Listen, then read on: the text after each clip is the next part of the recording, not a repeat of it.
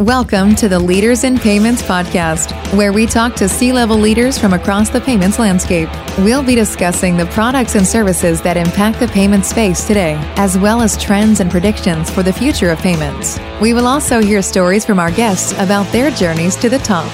In payments, there's always things that are changing. I think there's a set of people who are digital natives now, and they might switch from credit cards to ACH to Venmo, to etc.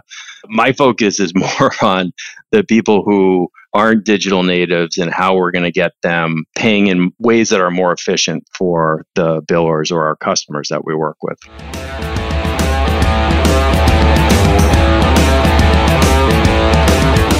That was Kevin O'Brien, the president of Enterprise Solutions for EngageSmart, and he is my special guest on this episode 235 of the Leaders in Payments podcast, and I'm your host, Greg Myers.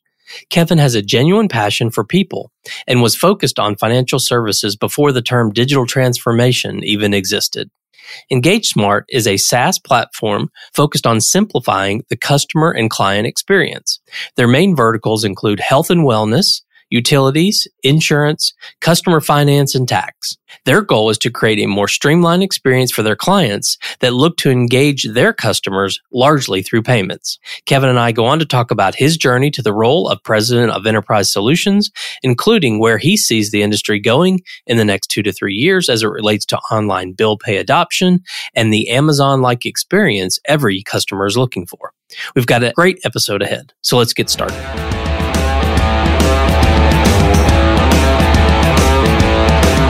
Hi, Kevin. Thank you for being here and welcome to the Leaders in Payments podcast. Hey, Greg. Thanks for having me on today. Absolutely. So let's dive right in. If you don't mind, tell our audience a little bit about yourself, maybe where you grew up, where you went to school, where you currently live, a few things like that. Yeah, certainly.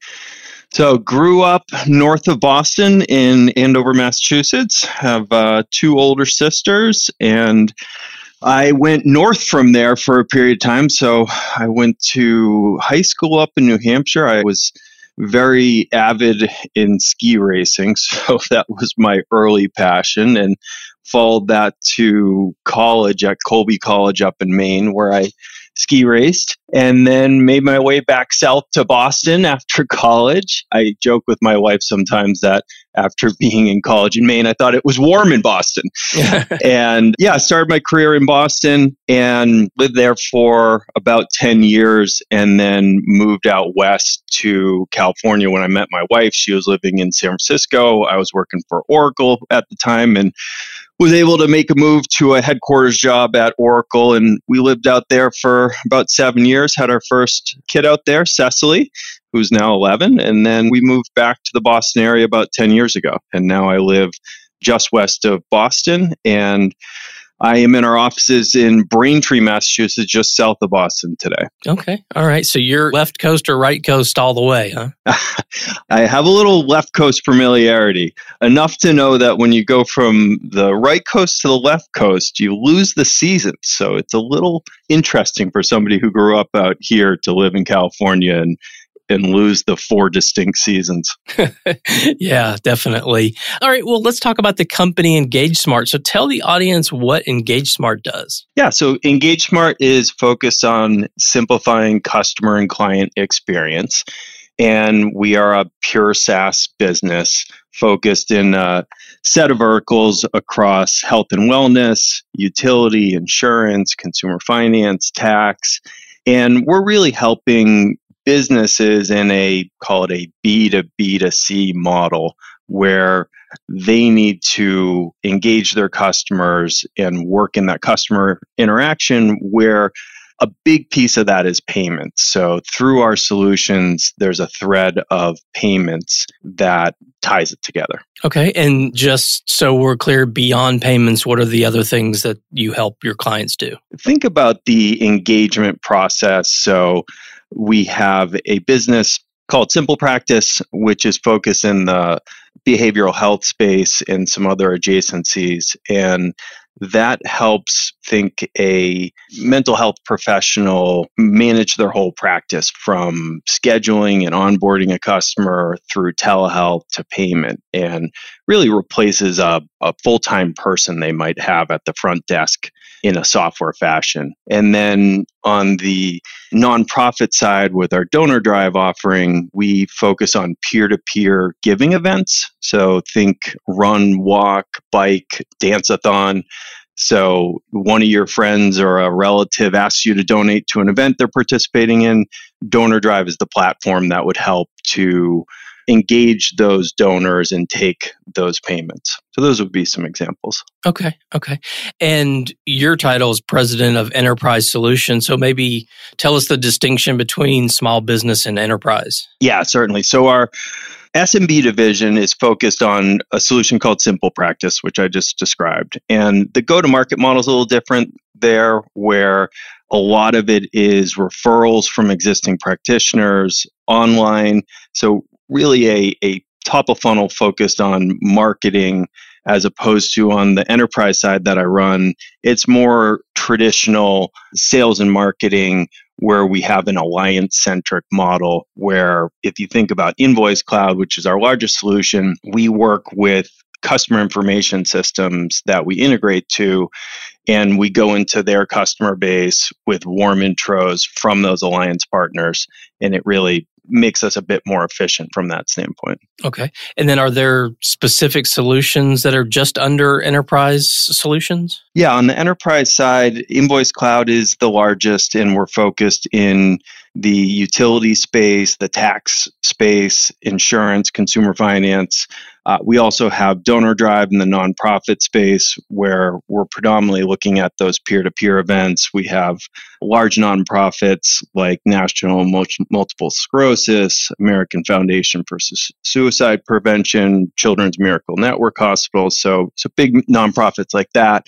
And then an offering in the healthcare or hospital space called HealthPay24, where we have a series of large healthcare systems like Northwell Health in New York, Fairview, University of Washington Medicine. Okay. And you mentioned the alliances. Maybe can you speak a little more to sort of what do those integrations look like? So that's one part of the question. I guess the second part is, do you also have a direct sales team that goes after leads, or is it basically all through those alliances? Yeah, so it's a direct sales team that works with the alliance. So we're running the deal cycle, and the alliance partner, if you think about a utility, they have a core billing system or a system of record that produces an invoice file. And we take that invoice file, we present it electronically so that people can pay online, and then we engage those customers through text, email reminders, things like that. So the partners that we have, the CIS partners, will make introductions into their customer base and will work with us throughout the life cycle of those customer relationships. Okay. And just curious, were these all separate solutions that the company purchased over time, or were these all self-grown solutions? The original solution was Invoice Cloud, and Bob Bennett and a set of leaders started that business in, I believe, 2008. And as that business grew organically, they took funding from Summit Partners. And as part of that funding, they were able to pursue some additional acquisitions. So the Donor Drive, Simple Practice, HealthPay24 were all subsequent acquisitions that we had as we grew the business. Okay. And can you tell me how big the business is today? Yeah, I think coming out of Q1, we were just over $350 million in annualized revenue, and that represented 31% year-on-year growth. So very healthy business from a revenue standpoint, from a growth standpoint, and good margins. So 19.6% EBITDA margins. So the growth rate, the margin rate puts us in a pretty select group of companies from the standpoint of high growth, high profit SaaS. Sure. And you mentioned SaaS. So basically your customers are paying a monthly fee for the software. And does that include payments, or is payments transaction fee that's on top of that SaaS fee? Yeah, we have a mix of both. In the SMB or the Simple Practice area, there's more of a mix between payments and subscription. On the enterprise side, we're more heavily weighted towards payments. a lot of the customers that we go into, and it's pretty simple for them because the way that they're paying for the software is through a customer convenience fee. We don't charge for implementation, so it's a pretty smooth model as we've grown from the kind of smaller utility into the larger size accounts. Okay. What would you say differentiates your company from your competitors out there? First and foremost, we're pure SaaS. So a lot of the companies that we compete with are older model architecture, single tenant, on-premise or single tenant hosted. And it just gives us an advantage in the ability to roll out new functionality throughout the year and roll it out uniformly across customers versus in those older architectures, they have to individually update systems, they have limited resources, and customers get stuck in time. So they'll be stuck on a version that's 3, 4, 5 years old, where our customer base is on the latest and greatest every day. And also from an adoption standpoint, we drive the highest digital adoption of any of our competitors. So when customers get started with us, just on thinking about the Invoice Cloud side, we're aligned with them on driving e-payment adoption. And we typically see a 50, 60% increase in their online payment adoption in the first year that we work with them. So are most of those clients sort of new to the whole e-payment world, like they haven't offered it in the past? They've offered it. They haven't had optimized systems. So we've designed Invoice Cloud to be very focused on e-adoption, email reminders, pay by text, text reminders. So from an omni-channel standpoint, we offer a lot of ways to pay. And then from a design standpoint, we make it very easy, whether somebody's a registered user or we put a lot of thought and design work into a non-registered guest user. So think about going to pay a bill and you have a whole bunch of forms you need to fill out to register before you can pay. We make it very simple for you to go in as a guest and make a payment, enroll in auto pay, and enroll in paperless, things like that. Okay. Yeah, it reminds me like the friction in paying online with some utilities or whatever, it can be painful even if you're a customer, right? It's not necessarily as easy as you would think it would be. And then you have others. I mean, we use AT&T for basically our phones and internet and stuff at home.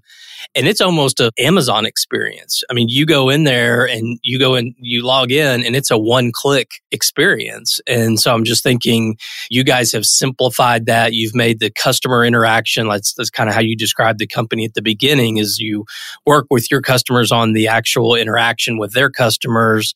It just seems like a differentiation and a kind of a unique place that you guys have kind of built your business around. Yeah, I think it's a good example. If you think about the AT&Ts and the like of the world, they've spent hundreds of millions of dollars building those systems. And when you get into utilities, insurance companies, tax authorities, they don't have hundreds of millions of dollars to spend building those kind of experiences. But we've put that level of effort in, and we're able to bring that into their market, into their customers, and bring that Amazon-like experience to paying bills that in the past were very difficult to pay electronically. We've all heard the terms embedded payments or integrated payments, and of course, it's a huge trend in our industry. But the truth is, there's so much more to the story.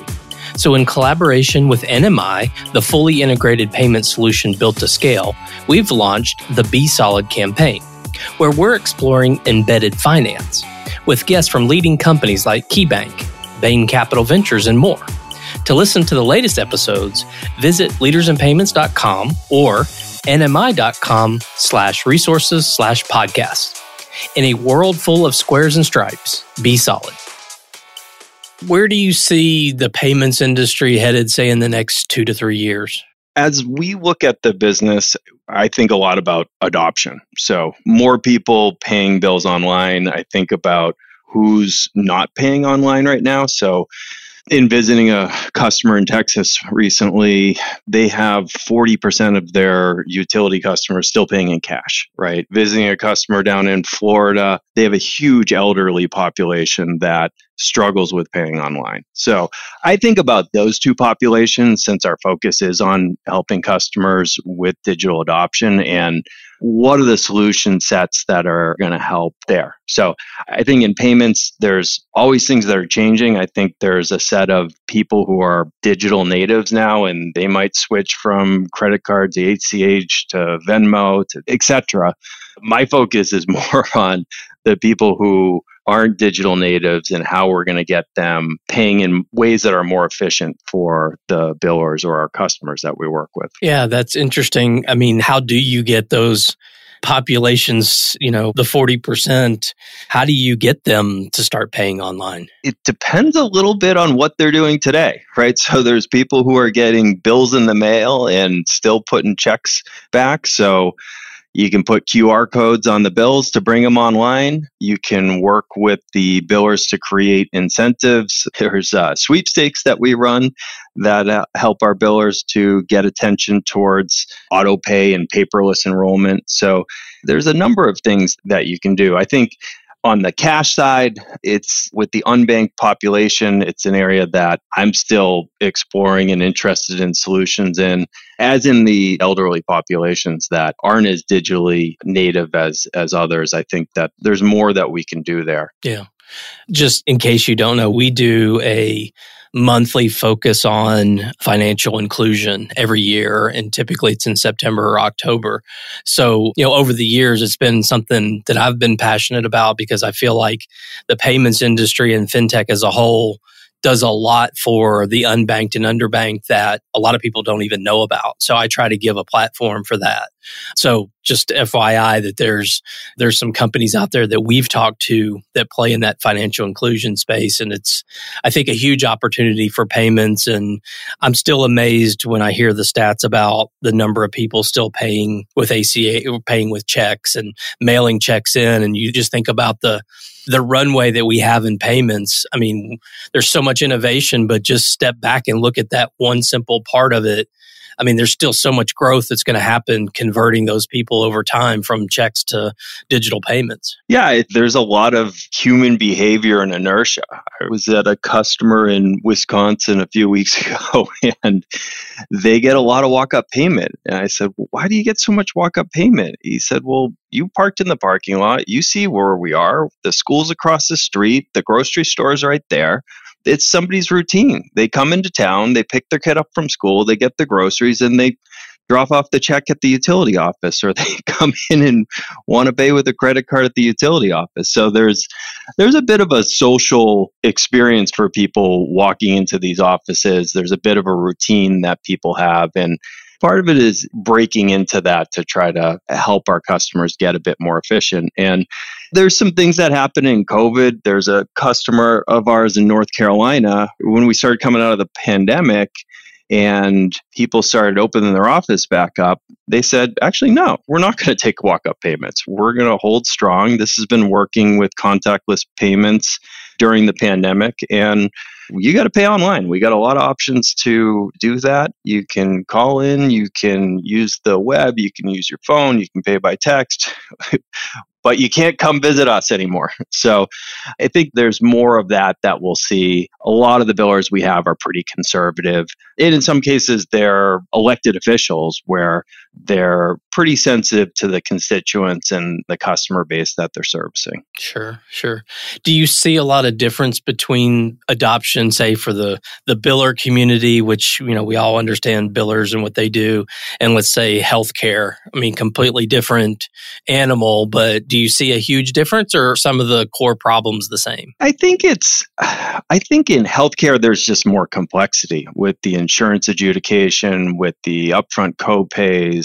So I think in the healthcare space with HealthPay 24, we have a big focus on the simplicity of the presentment of the medical bill, so that somebody can look at it, understand what's going on, understand the insurance elements and what they need to pay.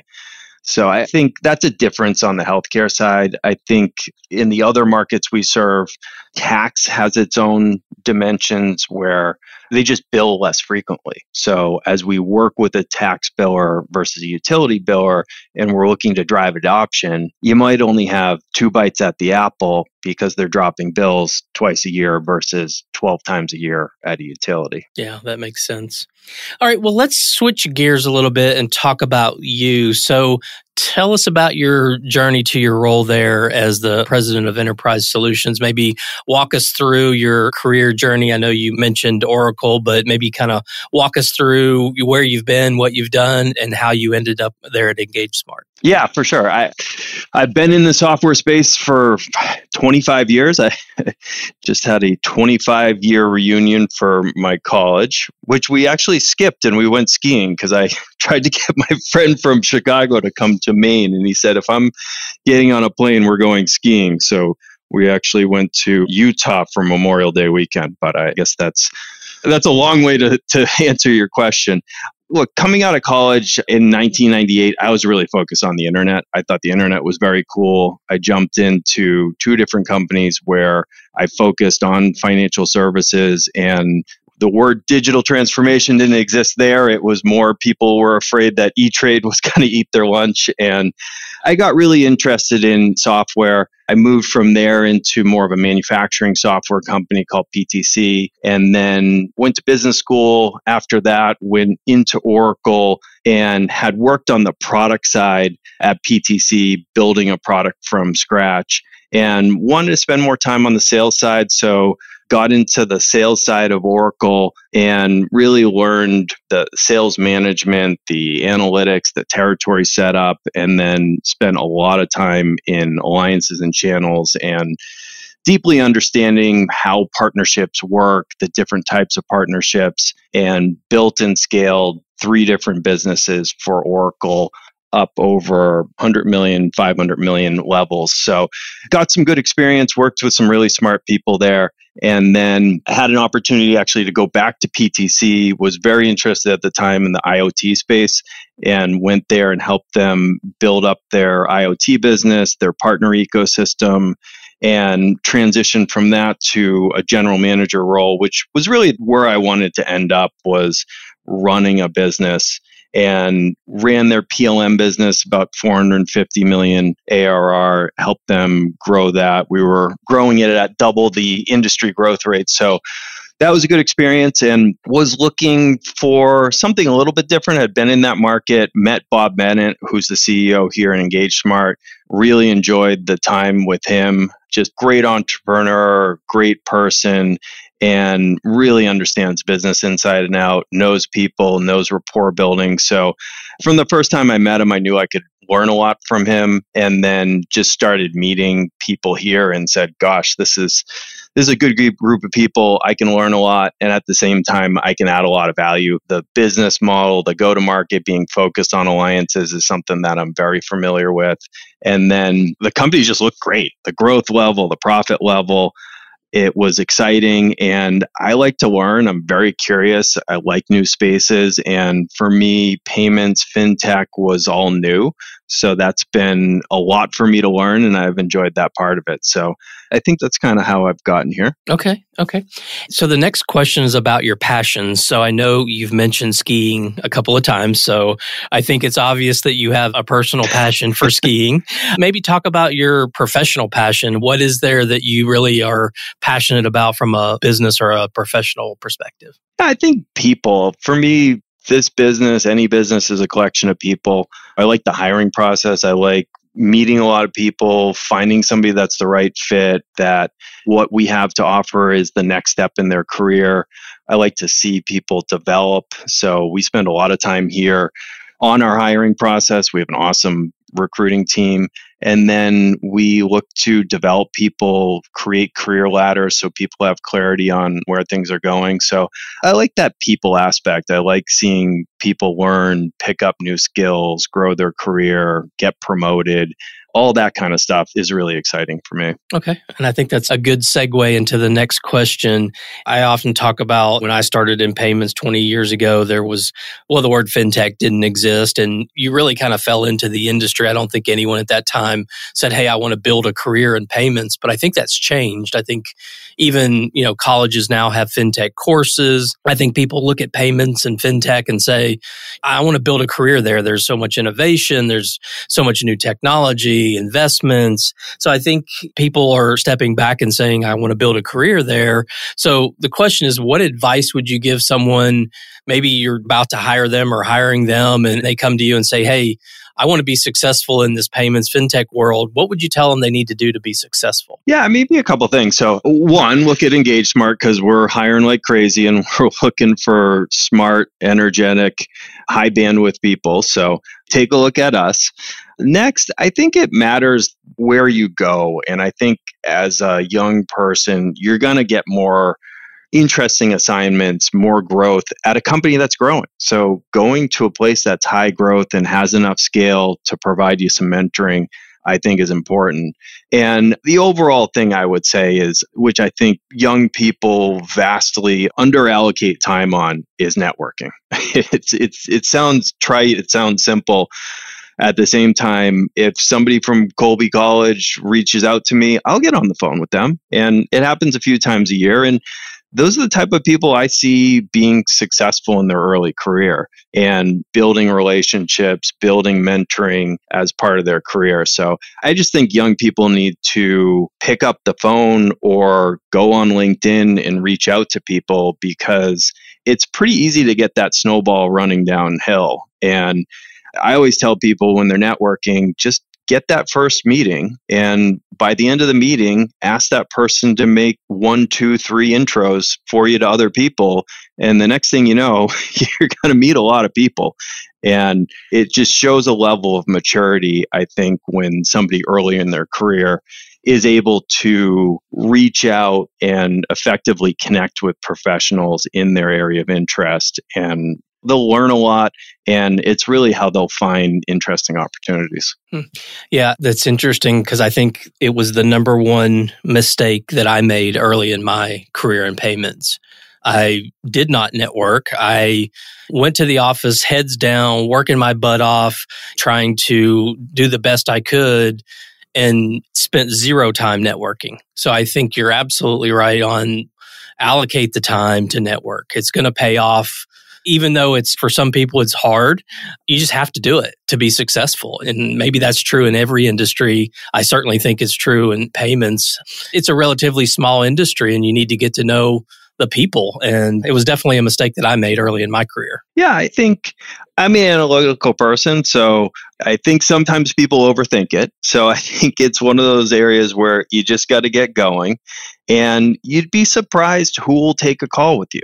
And you'd be surprised, just talk to your family, talk to your neighbors, talk to your friends, talk to your friends' parents. Go into your alumni network directory. It's not hard. You only have to talk to a couple people and ask them to introduce you to 1 or 2 people, and you can build a network really fast. Yeah, absolutely. I think that's incredibly good advice. Well, Kevin, we've covered a lot of ground about the company and your role and what you're doing there, and a little bit about you personally. Is there anything else you'd like to add before we wrap up? Well, I think we've covered a lot of territory. I know you got a lot of people in the payment space, and I would just say, hey, if there's something that I've talked about here, whether it's elderly adoption or getting people to move from paying with cash to paying electronically, that you could help us with, I'd love a conversation. And we're hiring. We're hiring across all roles. We have a pretty open geographic span, so we're hiring people across the U.S. So if you know good people, let us know. We're a great place to work, and I'd love to have any of those introductions. Okay. What's the best way for people to reach you or learn more about the company? EngageSmart.com. You can learn about the company. Each of the solutions I talked about has a website that you could go and see the customer-facing materials. So invoice.com, donordrive.com, etc.